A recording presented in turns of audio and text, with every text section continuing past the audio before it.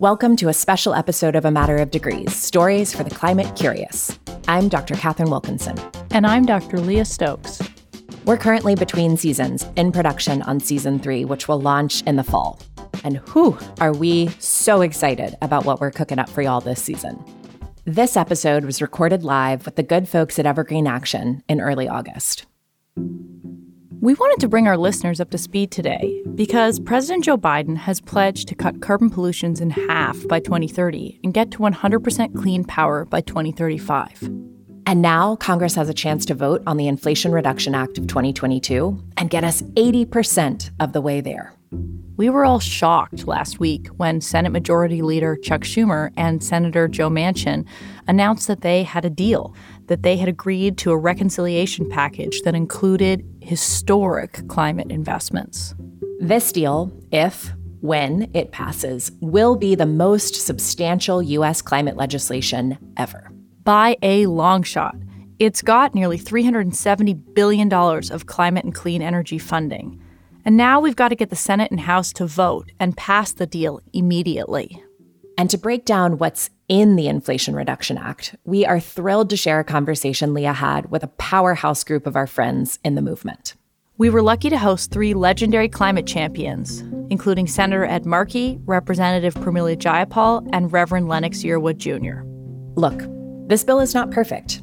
It has some fossil fuel concessions that are not good. And we'll talk about that in this episode, too. But we can't let perfect be the enemy of the good. This climate deal is our last, best chance at tackling the climate crisis at the federal level. The conversation we're about to share lays out the tremendous scope of this opportunity. Now, let's dig in.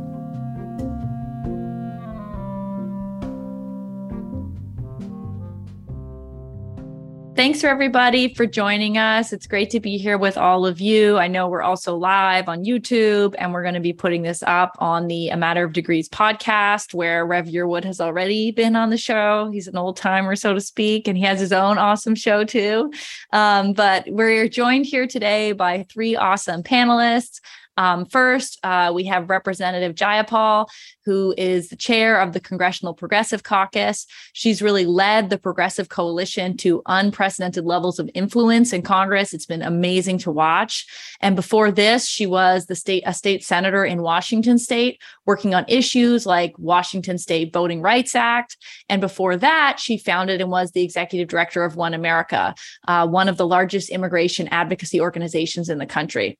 She is the first South Asian American woman elected to the U.S. House of Representatives and one of only 24 naturalized citizens currently serving in the United States of Congress.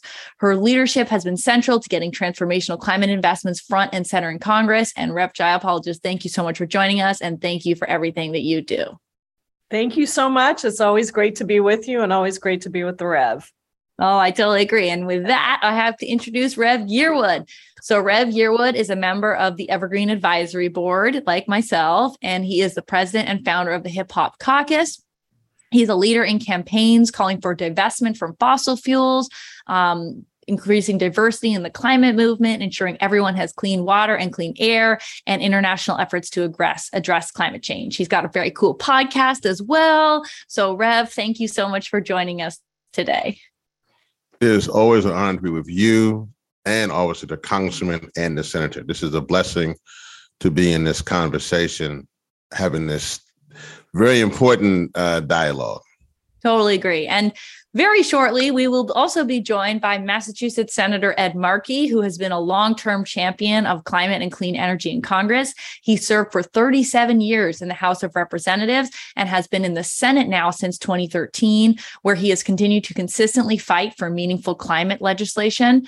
Back in 2009, he was the co-author, of course, of the Waxman-Markey bill, which was the only comprehensive climate legislation to ever pass a chamber of Congress, until recently when we did the Build Back Better Act in the House. He can often be spotted alongside grassroots activists at climate rallies. And so thank you so much, Senator Markey. When you're here shortly, we will be very excited to also have you join us.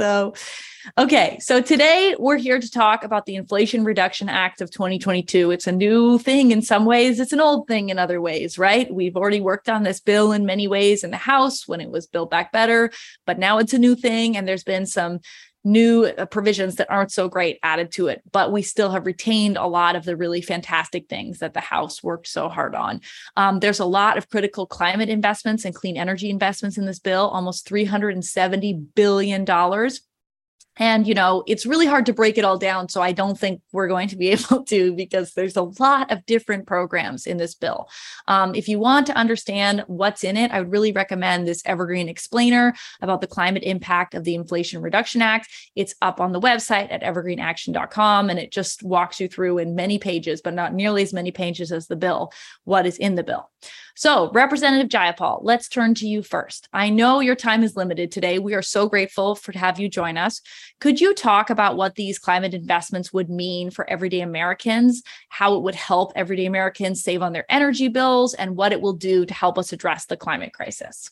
Absolutely. And I have to say that I'm, first of all, I got to do a little brag on the Congressional Progressive Caucus, because, as you know, we have 100 members. And if it wasn't for us, in the first round, we never would have had a reconciliation bill with many of the provisions the good provisions that are contained within this bill. If you remember, when the infrastructure bill came to us from the Senate, it was passed with a lot of bipartisan votes, but there was no bill for what we were calling at the time Build Back Better, that was the climate investment. And the Progressive Caucus really stood up time and time again to make sure that we got a bill negotiated, we got a bill drafted, and we got a bill passed in the House. And now finally, the Senate is coming along. And yes, it's not quite everything that we had put in there, but it is a significant step forward. So this bill contains billions of dollars worth of consumer-facing incentives that would help us to reduce emissions and energy bills. And the studies that we've seen have shown that 41% of inflation has been driven by fossil fuels. So when we talk about this bill making investments in clean energy, remember that that is one of the biggest components of price increases that consumers are facing. So that's a really, really important point. How does it do the work that it does? It includes tax credits that will make it cheaper for low and middle income Americans to get clean energy technologies like an electric vehicle or a heat pump or an induction stove or any of the other technologies that are out there. And if people adopt those technologies, it not only reduces emissions, and the estimate is that it will reduce carbon emissions by 40% by 2030. And that does not take into account the accelerator effect that researchers are now showing. If people adopt these technologies, it will save them an average of about $1,800 a year on energy bills. So it's directly combating the high cost of these fossil fuels that are passed on to the consumer. And the benefits for my constituents and really for the whole country go beyond the direct investments, as I was just kind of alluding to. There are researchers at Oxford that have just released some studies that have found that the more renewable technology that we build, technologies like solar panels and wind turbines and electric vehicles, the cheaper they get to produce. This is not the case in the fossil fuel industry, where prices have basically remained the same for about 140 years if you adjust for inflation.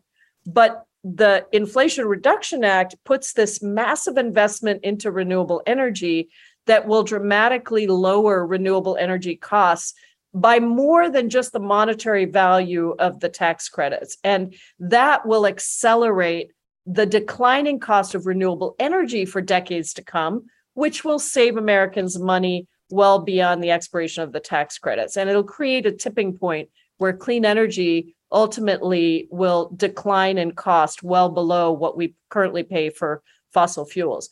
Now, it also includes $4 billion for environmental justice initiatives in historically disadvantaged communities that have faced the worst effects of climate change.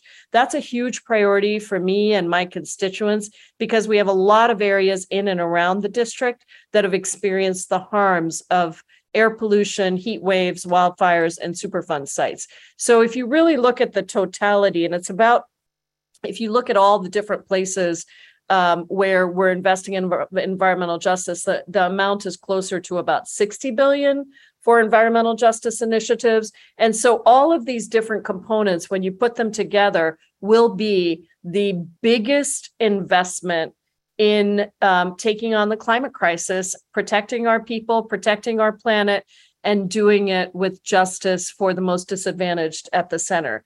It will be a huge deal. And that's just on the climate front. We're not talking even about the other pieces that are in the bill around lowering healthcare costs, continuing the Affordable Care Act subsidies, lowering the cost of prescription drug pricing. For the first time, by the way, making big pharma pay for making big pharma negotiate with Medicare to lower the cost of at least some of the drugs. We're hoping that insulin will be in there as well, though it's not in this bill, that it would ultimately be added in. And of course, making big corporations pay at least 15% corporate minimum tax. So lots of really good stuff in this bill, but certainly the climate provisions are essentially, one of the big highlights of what we're going to be able to do here. Thanks for raising up those other issue areas too.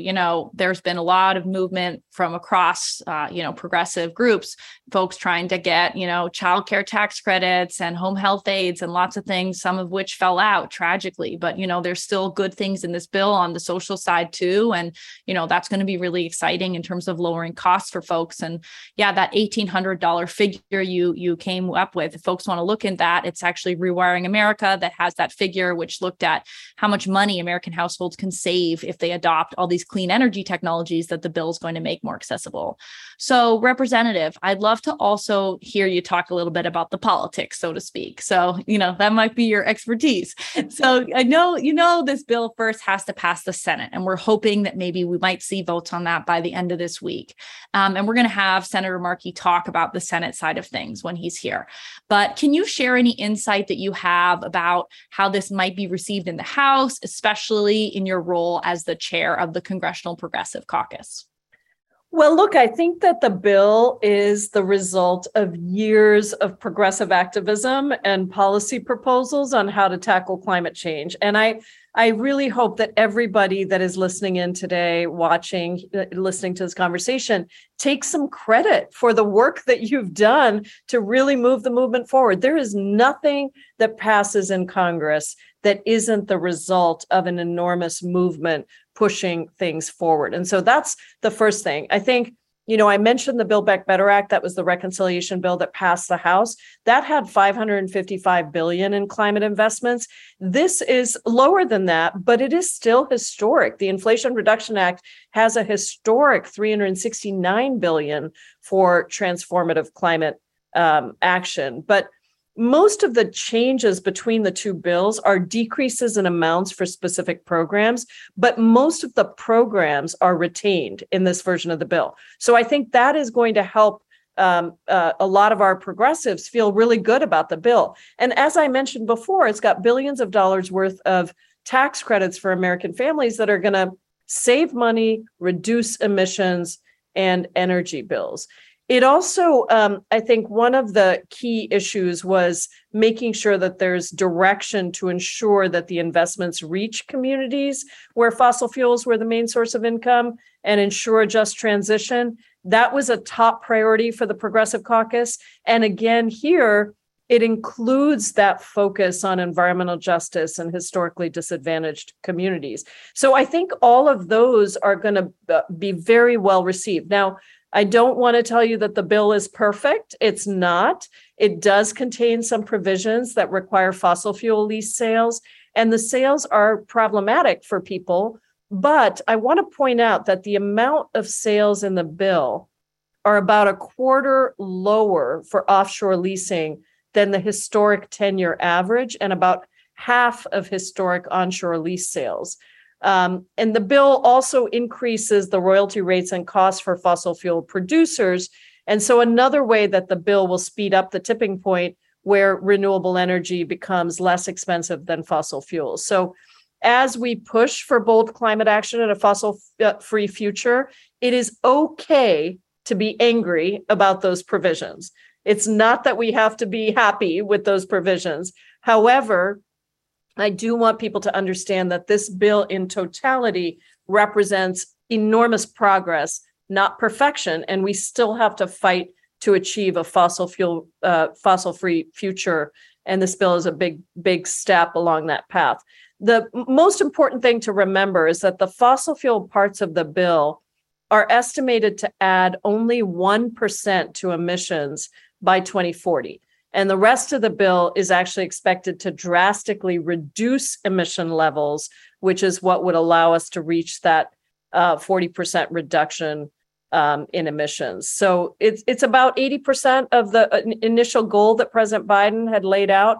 And so in talking to my colleagues in the Progressive Caucus, we really feel like this is on whole, on totality, very much of a big victory and a big step forward. Well, thank you so much for taking the time to share those facts with us and what's going on in the House. I do really just want to lift up the Congressional Progressive Caucus. Folks in the CPC really held really strong, including in the squad. When the infrastructure bill was moving through, a lot of us said no climate, no deal. We said that we've got to get this climate bill over the finish line. And it really was the progressives who understood that moment. And your leadership has been so critical in that. And I know too, when the Clean Electricity Performance Program fell out of the bill, folks in the Congressional Progressive Caucus were really on the front lines of saying, we got to find more ways to cut carbon pollution in this bill. We got to make sure we put more stuff in. And I really just saw that leadership. And I think you guys made the bill a lot stronger. Of course, it had to go to the Senate where, the House always has to deal with stuff going to the Senate and how they mess it up. But I think you're right that, there's a lot that's really good here. So I don't want to keep you longer than you have. So thank you so much for joining me in the Rev. And we're holding office hours, it appears, because we're going to wait for Senator Markey to come join us. But it's lovely to see you. Thank you for your leadership. I don't know, Rev, if you want to give any closing remarks before the representative drops off, and then me and you can start to have a conversation. Well, I just want to say, I think, Congresswoman, again, I join what Dr. Stokes is saying. I think that your leadership and those of the Progressive Caucus have been very important. And I think, as you know, when we talked last time, it is my job and our job in the streets to push on those in the suites. And so, we hope you understand if we're still pushing you on some of those provisions. I'm sure you want that in some cases. You want to be pushed. You want us, because if you're being pushed and you go up the chain and tell others, hey, they're pushing me hard. So I just want to say thank you for what you've done. Please let your colleagues know that, but also let them know that this is just a piece of the puzzle and we have so much more to do. So please continue to know that this ain't the end of the road. This is just the beginning. That's absolutely right. And I have to say something in response to that, because I was an activist for 20 years and I'm still an activist. I'm just inside Congress being an activist. And look, I don't think that there's really nothing that Congress does where we can say, any of us, inside, outside, wherever we are, oh, that's enough. We're good now. I mean, it's just not the way it works, because you got to get 50 votes. You got to get 60 votes in the Senate, unless it's a reconciliation bill, then you got to get 50 votes. And so that is really hard. And so I want to just say that the work we have to do is now we got to elect two more Democrats who are willing to change and get rid of the filibuster so we can have a simple majority and we can actually pass transformative policies like what was in the original Build Back Better bill on climate, on childcare, on housing. I mean, imagine this bill does have some investment, $1 billion, I think it is, in clean energy, in housing and really bringing housing forward with clean energy. But the original Build Back Better had $150 billion to invest in housing. So we are not giving up on any of that. I never consider myself to be done on anything, because what we get done in Congress is generally it's meaningful, it's progress. We're gonna push this bill over the finish line, but it's very rarely the end of the road on any issue. So I hope people are fired up and ready to go for the next couple of months, because we need bigger majorities. We need to get rid of the Jim Crow legacy filibuster. We need bigger majorities in the Senate to do that. And we need bigger majorities in the House to make sure that things don't get watered down even in the House. So I'm with you, Rev, and don't be satisfied. Keep pushing. That's what we're doing too. And let's get what we can get done, but let's keep pushing for more. Thank you so much, Representative. I think that's right. Voting rights is so important too. And, we've got to make sure that we protect our democracy, because that's going to be really hard to protect our planet if we can't protect our democracy. So the elections are really important, and we got to hold the House, and we really need to expand our majority in the Senate so that we don't have to go through, one very difficult person. Wonderful. Well, thank you for joining us. We really appreciate it. Hope you have a great rest of your day. Rev and I are going to hold it down until the great senator joins us. And thank you for coming. Take care. Bye. So, Rev, let's get into what we were just talking about in more detail here. We don't want to dismiss the fact that this bill is a compromise, right? It's not the bill that you would have written. It's not the bill that I would have written. It's not the bill that Representative Jayapal wrote, which passed the House and is no longer alive. It had to be one that got the approval of Senator Joe Manchin. We always knew that, and we know what his interests are. They're not the same as mine and yours, or really the climate movements. So there have been some really not great provisions added to this bill, particularly leasing requirements that are going to particularly impact frontline communities. And, we have to hold that reality and talk about that. But then I also want to ask you, and it's a bit of a compound question, so holding these two complex feelings or two complex realities at the same time, we've also seen a bigger environmental justice investment in this bill than we've ever seen before with the $60 billion. So how are you grappling with that, with those two things at the same time? How does that make you feel sort of about the bill overall? What do you kind of think about it? Well, Leah, one of the things I think is important that we need to look at, I think as a movement, we may want to take a step back, even before we get to the policy and how this policy was created. I think as a movement, we have to do a better job. And I think our success is in that. I think the more that we come together and are as one, are in more solidarity, then I think it will make it harder for those to break down what they want to do. And so I think there needs to be an acknowledgement, as you're rightfully putting forth, that we have to acknowledge that particularly those in the Gulf Coast, those in the Arctic, have, in their own words, been thrown under the bus. They feel that. They feel that pain. They feel that trauma. Many of us, when we first heard about this, our kind of exuberance and our excitement didn't take in their pain as a movement. So I think we need to acknowledge that first. I think we need to acknowledge that how this came about, what was done, even from not even the policy, but just as us as a movement, as a collective, as a family, as a community, we didn't do good, and we still need to do some things to fix that. That's the first thing. I think, secondly, I think that because of that, I think that, Senator Manchin and others in the fossil fuel industry took advantage of that.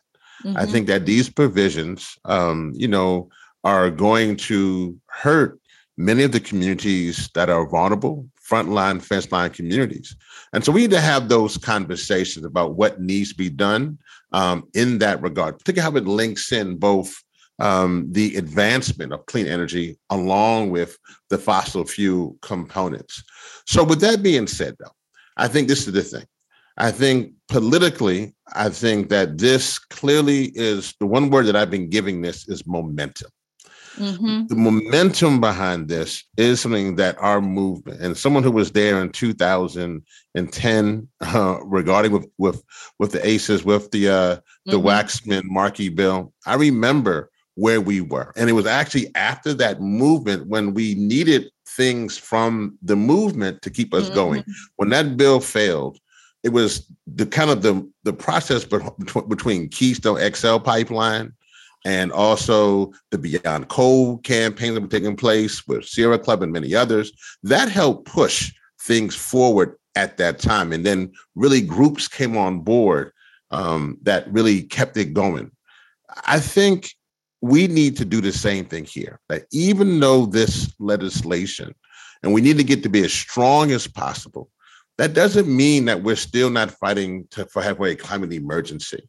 It doesn't mean that we're still not fighting for legislation that can come behind this, that can really look at how we're funding these fossil fuels projects through the finance aspects. And I do think there are some things that are coming out now that we have to also look at. The pipeline, the Mountain Valley pipeline, that we have to look ourselves in the mirror and say, listen, we have to bring us all together and say that we're going to fight. We're going to push this forward. The mandates in this are historic, and it does create a historic climate deal, but we cannot stop there. We have to make sure our movement understands that we're not throwing them under the bus at this critical time. Yeah. I think Abby Dillon, who's the head of Earth Justice, has written a little bit about this too. She works very much, Earth Justice works really on the front lines of these communities trying to stop projects. And, she's grappling too with holding these two things simultaneously. And, it doesn't mean we're not going to keep fighting projects. It doesn't mean that, environmental reviews aren't going to exist for project developments, that we're not going to keep fighting. We are. I think that's really an important thing to say. So Senator Markey, thank you for joining us. Rev and I are holding office hours currently, having fun. We just spent time with Representative Jayapal, and tragically you missed her, but it's wonderful to have you here. You're well known, of course, for the Waxman-Markey bill, and the Rev normally, although he didn't do it this time, he normally calls it the Markey-Waxman bill. That's right. He does. That's what he does. That's kind of one of my odes to Senator Markey. I do that on purpose, actually. Yes, he does. He reverses it. He calls it the Markey-Waxman bill. So, he wants to give you the extra credit or the blame. I don't know. No, I'm just kidding. No. I would say it's a piece there. Exactly. Because that's the most important bill we'd seen in the past. And, you've been there a long time fighting. You missed your bio, but everybody else heard it. We know how long you've been in the trenches. And so you tried to pass that bill through the Senate and you saw it fail. So you know what that's like. After all this time pushing for progress in Congress, can you tell us what it feels like for you, what it means to you to see a deal like this on the table? Well, it's an honor to be with all of you. Thank you, Leah. And Reverend, just preaching God's message to please preserve his creation. And I thank you for your incredible, inspirational leadership on those issues. And Pramila does just such a phenomenal job providing the leadership for the Progressive Caucus, but for our whole nation. So if we're going to come back to Waxman-Markey, the kind of the best effort up until now, here was our goal. Our goal was a 42% reduction in greenhouse gases by the year 2030, 42%. Now, we tried hard to get it passed, but the United States Senate at that time had an incurable political pathology that made it impossible for it to get through. And so getting to 60 votes is impossible in this place. I now serve here. I can now tell you the problems that exist over here, which is why moving down to only 50 votes is so critical, because we're not getting Republicans on climate change. So here's the good news. We did work hard to get extensions of solar tax credits and wind tax credits over the years, each time haltingly granted to the Democrats as part of larger deals that didn't result in the full deployment of those technologies the way we would have liked to. But nonetheless, we made substantial progress from 2009 until 2022. In fact, in 2021, we deployed 24,000 new megawatts of solar. There were only 2,000 total megawatts of solar in the United States in 2009. So we had done some good work, to kind of compensate. And the states had done some good work. But the problem was we were still far behind. Here's the good news. This bill, if we get it over the finish line, and we need all of the energy of everyone who is on this call, we actually reduce greenhouse gases by 40% by 2030. Not 42% in Marshall Markey, but because this bill is so big, it's going to allow us to sprint these final 8 years. Sprint to get us to that 40% reduction. Now, we know it really requires 50%. But at the same time, we also know that a half a loaf, which is what this is, will give us the sustenance we need in order to get the whole loaf. Because we're right and they're wrong, that the jobs are going to be created by the millions.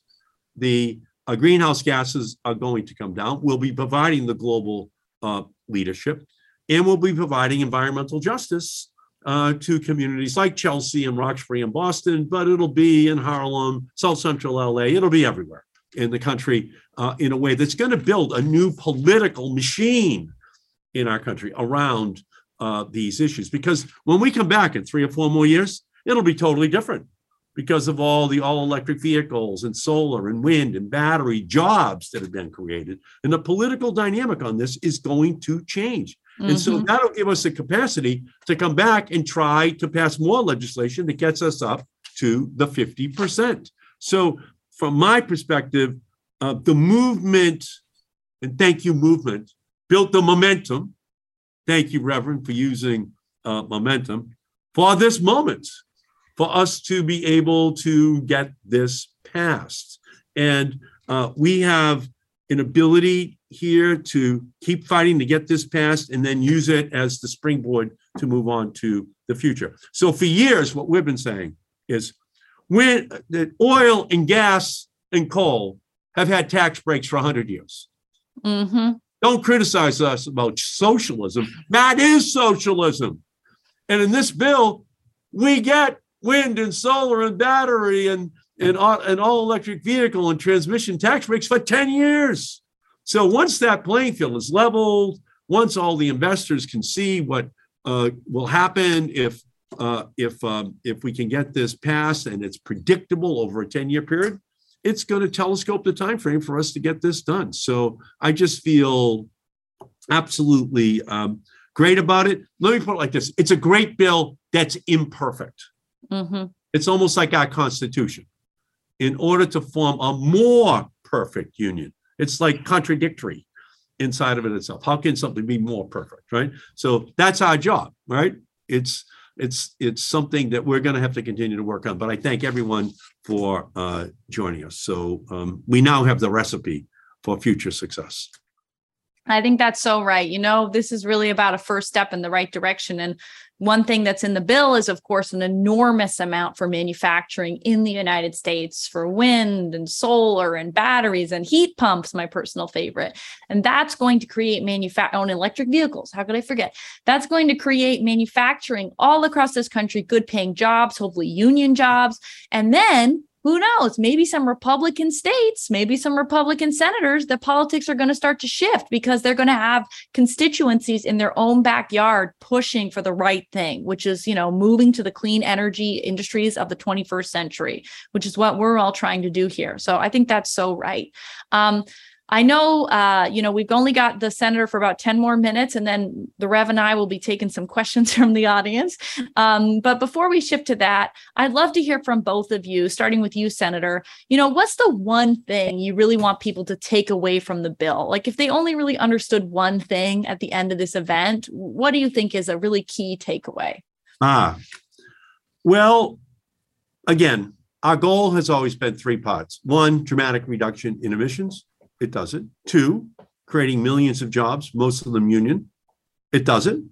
And 3, spending tens of billions of dollars, 60 billion, to remediate environmental injustice. It doesn't. So that's the test, and it passes the test. And for me, I've been working hard. I'm glad you raised it. I've been working hard to make sure we have domestic production of solar, domestic production of offshore wind technologies here in the United States. And so I worked hard and with Sheldon Whitehouse to keep getting the offshore wind tax break extended and fits and starts. And we got it done, but nothing like this bill. It's 10 years guaranteed. And nothing like this bill because I was able to get in $10 billion to have domestic American production of the technology, not imported from China, not imported from some other place. We'll do it here, made in America with union workers. And there's also, which doesn't really get mentioned that often, and we talk about the tax breaks for wind and solar and cars and batteries, but there's a $27 billion climate bank that's in this bill, $27 billion. And that's going to be used, and that's something I put in the bill. And it's $27 billion that is going to be used to give out low interest loans all across the country. McKinsey, Capitalism Incorporated, McKinsey says that for every dollar that comes out of the climate bank, it's going to unleash $7 to $10 of private sector investment. So then we're talking like another $250 billion. In investments in our country that will be a small town in Ohio. Just saying, we want to completely do over our public housing stock. Okay, good. Come to the climate bank. We'll make sure you get the funding to do it to the highest possible energy efficiency standard. Or a community that wants to install solar panels on their city or town dump. Oh, come to the climate bank. We'll help you to finance it so that it's affordable for the private sector to come in and to do it. So it's a provision that's kind of hidden a little bit, but it's close to 8% of the whole bill in terms of the funding that's there. And ultimately, it has a potential to have an explosive clean energy response in thousands of small towns all across the country who can apply. And it can be the poorest towns that need the money the most, and they've always been wondering, where is it going to come from? And the climate bank will be there to help them. So it's something that I feel great about, doesn't get the attention, but it's right up there with these other provisions in terms of the magnitude of the historic impact which it's going to have. And by the way, with members of the House, I was able to build in $33 million for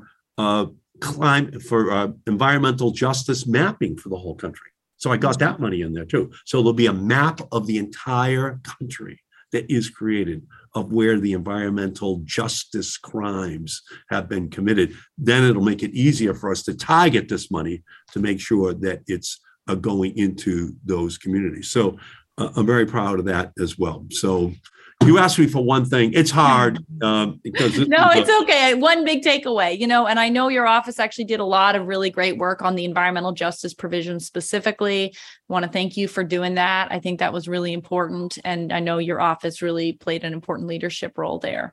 Rev, what about you? If you wanted people to take one thing away from this bill, what's the big picture here? What do you want people to take away? Well, I mean, there's a number of things. This is a historic investment, and I will join Senator Markey in regards to the Clean Energy Sustainability Accelerator. That investment will create a $27 billion green investment fund with the focus on deployment of clean energy, with approximately almost 55% of the investments targeted to disadvantaged That's communities. Right. So that's a big deal. That's a big deal. And then obviously the environmental justice priorities. The block grant process is not so great because it creates competition, and because we've taken out race as an indicator and some of the factors involved, it may create some problems. But healthy ports, obviously the clean energy tax credits. I mean, there was a number of things. I think that clearly, though, as Senator mentioned, there are some problems. There's some major problems in this process. And we'll get to that when we get to our process. I actually want to say this for Senator Markey. I actually want to encourage him. I've been out there with him both inside the Senate, and I've been out there with him outside the Senate as well. And I just want to say something, Senator Markey, and to you and all your colleagues who are fighting for this. You are now in a new legacy in which you have to fight not only for this present generation, but for future generations. And I can tell you, as long as I've known you and watched you, you've done that. You haven't pulled back. And, you know, we in history have now for women's rights.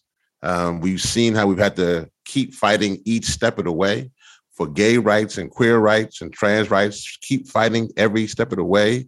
Obviously, from our time from slavery to the issue of this Black Lives Mattering, we've had to fight every step of the way for voting rights, every step of the way. So this is the same thing. The difference, though, there is a time clock. So that brings a kind of anxiety. This is physics. This is science. This is something that we can't say, you know, we'll get it right in 2060 or 2070. So I just hope you just know that we continue to implore you from the movement to keep fighting hard, and that certain poison pills that we hear about really are hard poison pills, because we know what that means for our environment, from the Gulf Coast to the Arctic to the pipelines. We know what that means. So I just encourage you to do what you've been doing. Just keep fighting. Well, yeah, thank you, Reverend. And, you know, people say to me, when are you going to stop? And I say, well, when I get old. But I don't have any plans to get old. And ultimately, it's not your age, it's the age of your ideas. And that's what this is all about. Our idea has now come of age. And this success is because of everyone's work, but it's just a foundation for the additional work that has to be done. And that's true in civil rights. It's true in women's rights. It's true in environmental justice issues. Okay. It never ends. Never. Okay. So we just have to accept the fact that we're going to do the absolute best that we can and then pass on the baton, but get most of the work done before we complete that effort. So thank you, Reverend. Well, thank you so much. And Senator, I don't know how much longer you've got. Do you need to drop off at this point? I think I have another couple of minutes if you need me.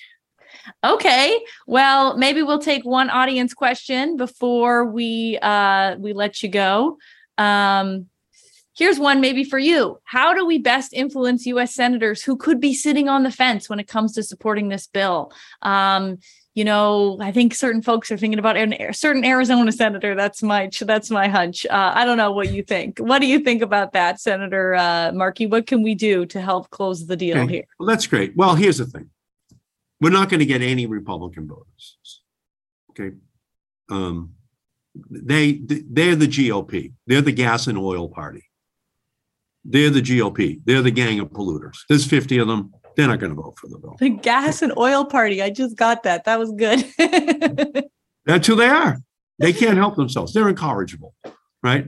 So we're going to work hard this week, and we'll get the 50 votes. And then we'll have Kamala Harris sit up there for as many votes as is necessary to get it passed. And we'll figure this out with Senator Sinema, one way or the other. So with our fingers crossed, we're going to have a historic victory. And we need everyone out there, though, to not take this for granted, though. To keep your energy high, be doing anything you can to make sure that our country and all the Senate, the Democrats, understand how important it is to you, okay, and what your expectations are for the completion of this bill, and that it's done within the next week. And I guess the more that you can all show the benefits of this legislation, show how it's going to touch people's lives, and do it with blogs, do it with TikTok, do it with op-eds, it will show that the movement works, okay? That it doesn't stop until it understands in a very sophisticated way that it's all about the votes on the floor of the Senate. And again, I can't thank you all enough. Thank you, Leah, for everything you do. Thanks for everyone on here.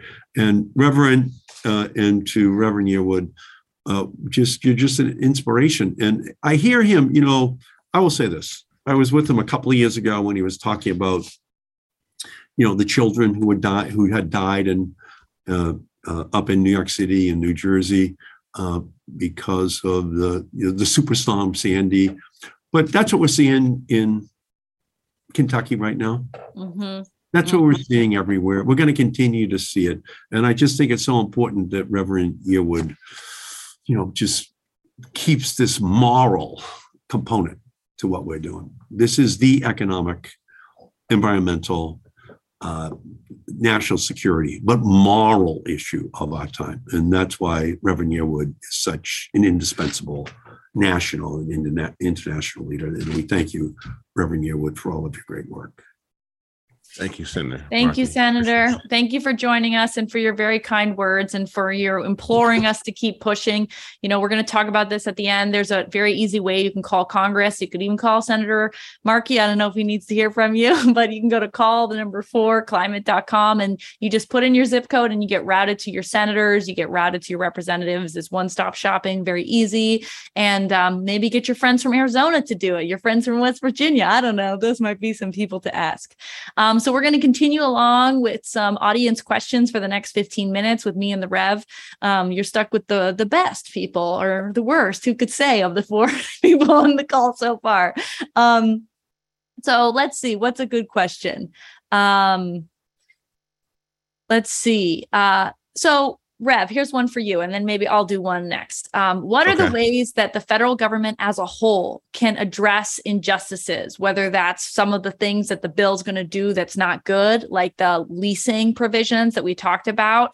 How can we make more progress on Justice 40?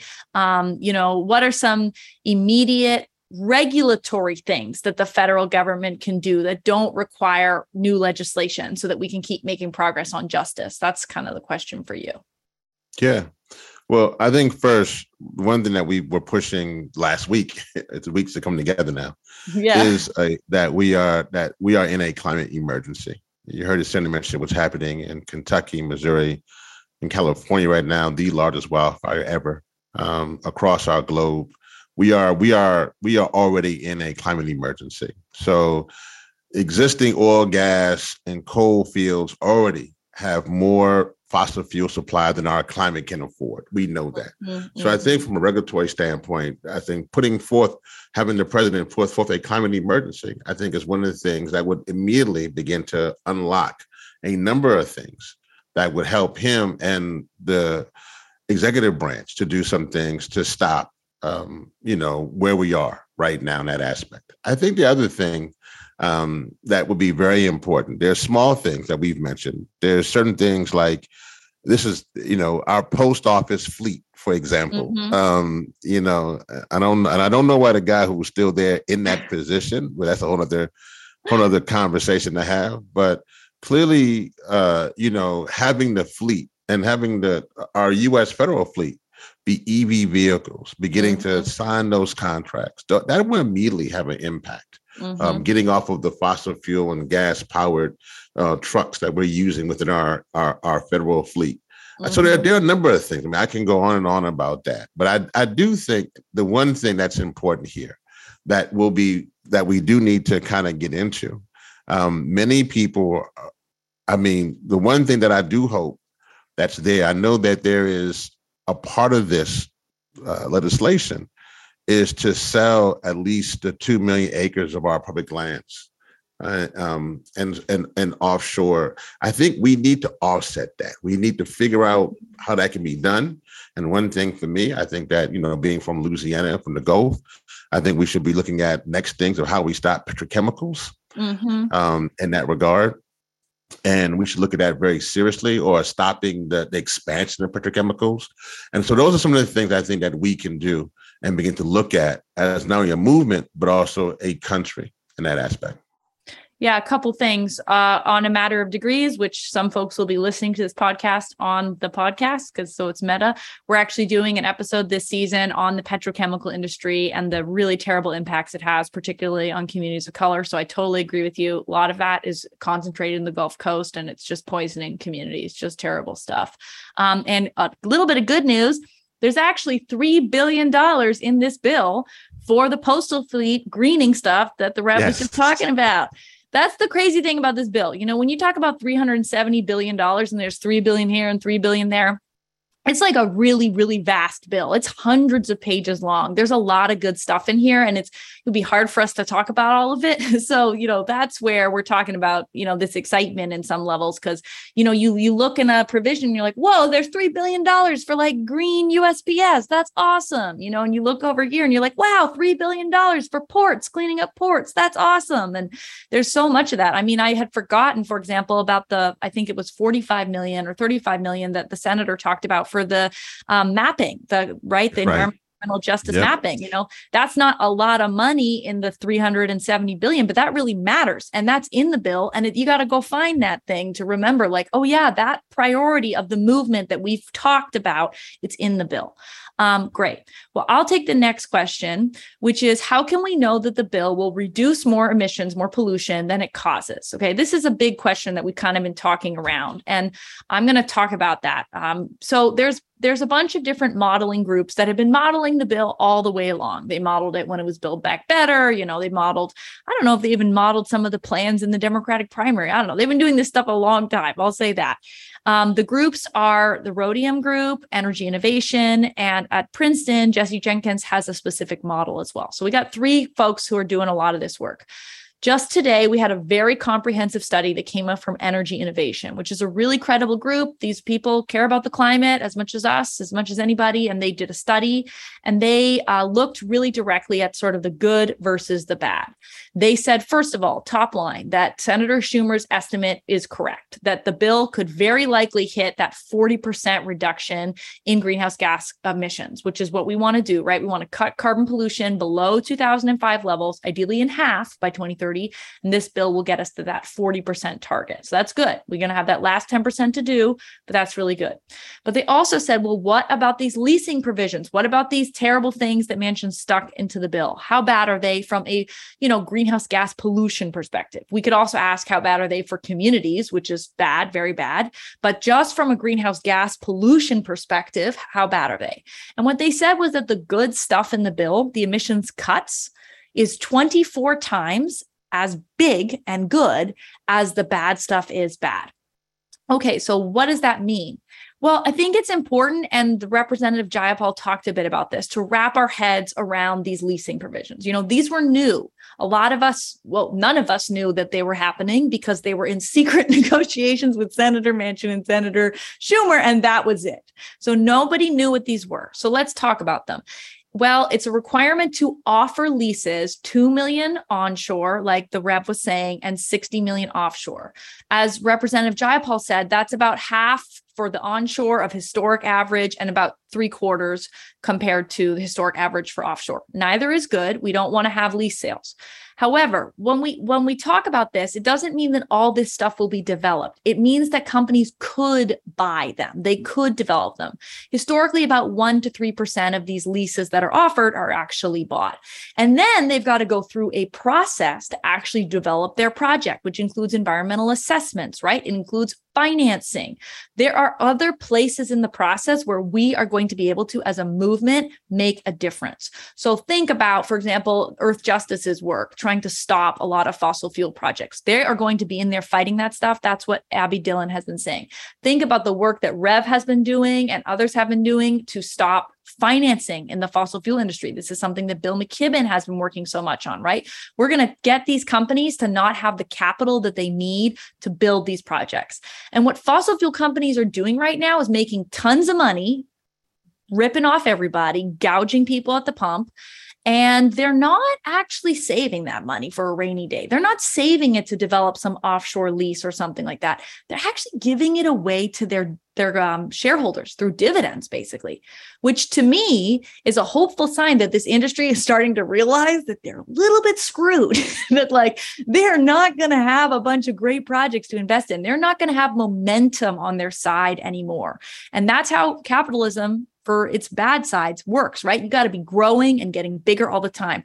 This industry is going to start contracting. And we are also going to eat into demand for fossil fuels with all the other provisions in the bill, because we're going to get electric vehicles on the streets. We're going to get heat pumps in our houses. We're going to get induction stoves, and we're going to crush the demand for fossil fuels.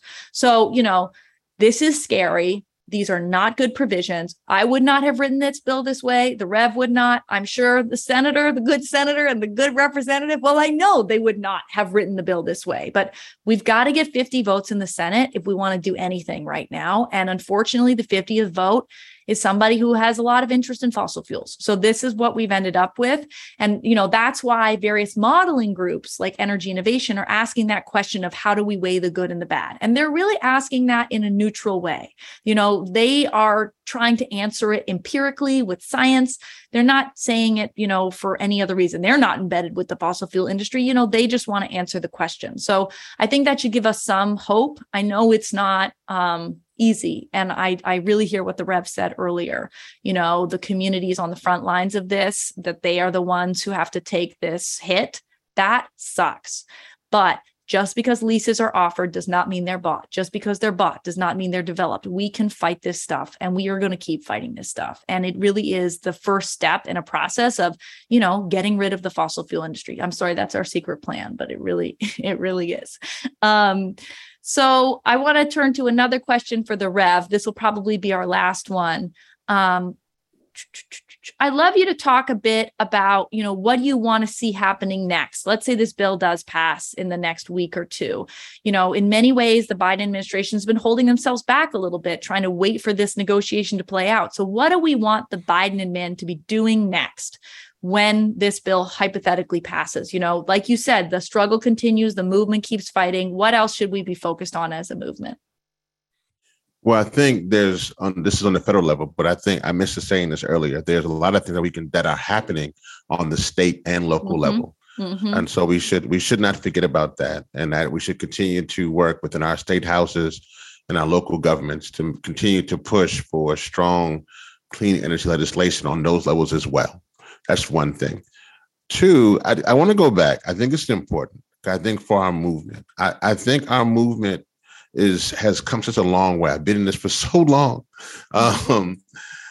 since Hurricane Katrina, and I will tell you, I just really feel now that our movement needs to make sure that there is a spirit of solidarity moving forward, and that we are listening to frontline and fence line communities, that we're putting forth Black and Brown Indigenous voices up front in this process. We must do better in that from a funding perspective, that we're funding these organizations to be stronger in this moment, especially. I think that's the next step. And then the two other things I would just add would be democracy. I know a lot of people will say, oh, don't tell us to vote, but I think that's it. I mean, the game is clearly 50+1. And so I think that we have to we must do everything we can to make sure that we're getting out the vote in this midterm election. We must make sure that hopefully post this, that we have a strong representation in COP in Egypt. And I think moving forward into 2023, our movement has to continue to fight like our lives depend on it, because it does. I think that's the one thing. And I think that what we've seen from all the fights before this, from the Dakota Access Pipeline to the Keystone Pipeline to line 3, line 6, to the Byhalia Pipeline in Memphis, to what people have been fighting against petrochemicals, to what we're fighting from lead in Baltimore and in Detroit. From the Atlantic Coast Pipeline, when we come together, we win. And I think that this is that's our next step. We must continue to broaden our movement, and we must continue to do everything we can to win. And I believe we will. We have no choice but to win.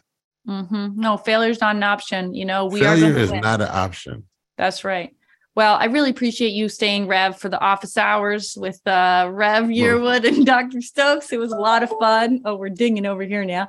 Thank you for sharing that. I think it was really helpful, and I do hear what you're saying, and I think it's really important. The struggle continues. We got to keep pushing, and I want to lift up what you said about voting. We did an event just last week when we thought we had no climate bill with Heather McTeer-Toney, and she too said, voting is so important. Folks need to get ready to vote, and that's super important, not just for our issues, but for democracy, for so many issues. And then I also want to lift up that folks really should be calling Congress right now to say that you want a transformative climate investment. And you can do that if you just go to call the number 4climate.com. You can send it to your friends. It's just a phone number. We don't collect expect anything. You just make a call. It routes you through. It's super easy. It takes 2 minutes. I think that that's a really powerful thing that we can be doing right now. These offices do not get that many calls. If you take those 2 minutes, it makes a huge impact. And you can ask your friends to do it, your friends in Arizona, your friends in West Virginia. You can ask them to make these phone calls, and it really doesn't take a lot of time. We've made it super easy for you, and it makes a big difference. So thank you, Rev, for sharing all of your thank you, Doc. No, never forget, folks, either you shape policy or policy will shape you. So let's go get them. That's right. I love it. Well, thanks for all of your work. Really always love being in conversation with you. And thanks to everybody for joining us. And if you enjoyed this conversation, it is going to be live on the Matter of Degrees podcast link, hopefully in 2 days. And then we'll see what happens with these votes in the coming week. So thanks, everybody. Stay healthy, stay well, and stay in the fight. Great to see everyone. Wow, Leah, thank you so much for bringing us that conversation. I mean, I think we've all been feeling a bit whiplashed by the past few weeks. I, for one, certainly needed that mixture of clarity and a little bit of hope. I couldn't agree more. And we'd like to give a big shout out to Evergreen Action for co-hosting the live show. And thanks to our guests for their expert insights and powerful call to action, including Senator Ed Markey, Representative Pramila Jayapal, and Reverend Lennox Yearwood Jr. We're so grateful they could join us. And thanks to everyone out there listening in. If you, like us, are fired up about passing the Inflation Reduction Act of 2022, please make your voice heard. Call your senators today. That's right. You can go to call4climate.com, and there's a phone number. It's really easy. It'll actually direct you to your senators and your representatives. That's all you got to do. Go to call4climate.com. And ask your friends and family to do the same. Now is the time for action. And come back to A Matter of Degrees for more calls to action and new episodes soon. We're gearing up to launch Season 3 in September, and we'll be sharing more stories for the climate curious. A Matter of Degrees is co-hosted by me, Dr. Leah Stokes. And me, Dr. Catherine Wilkinson. We are a production made in partnership with Frequency Media, the 2035 Initiative at UC Santa Barbara, and the All We Can Save Project. Thanks to our funders and supporters who make this show possible. Energy Foundation, Northlight Foundation, McKnight Foundation, Bloomberg Philanthropies, and the 11th Hour Project. If you're digging the show, please hop on Apple Podcasts or Spotify and give us a 5-star rating or leave us a review. Jordan Rizzieri is our producer. Catherine Devine is our associate producer. Ina Garkusha is our supervising producer. And Michelle Corey is our executive producer.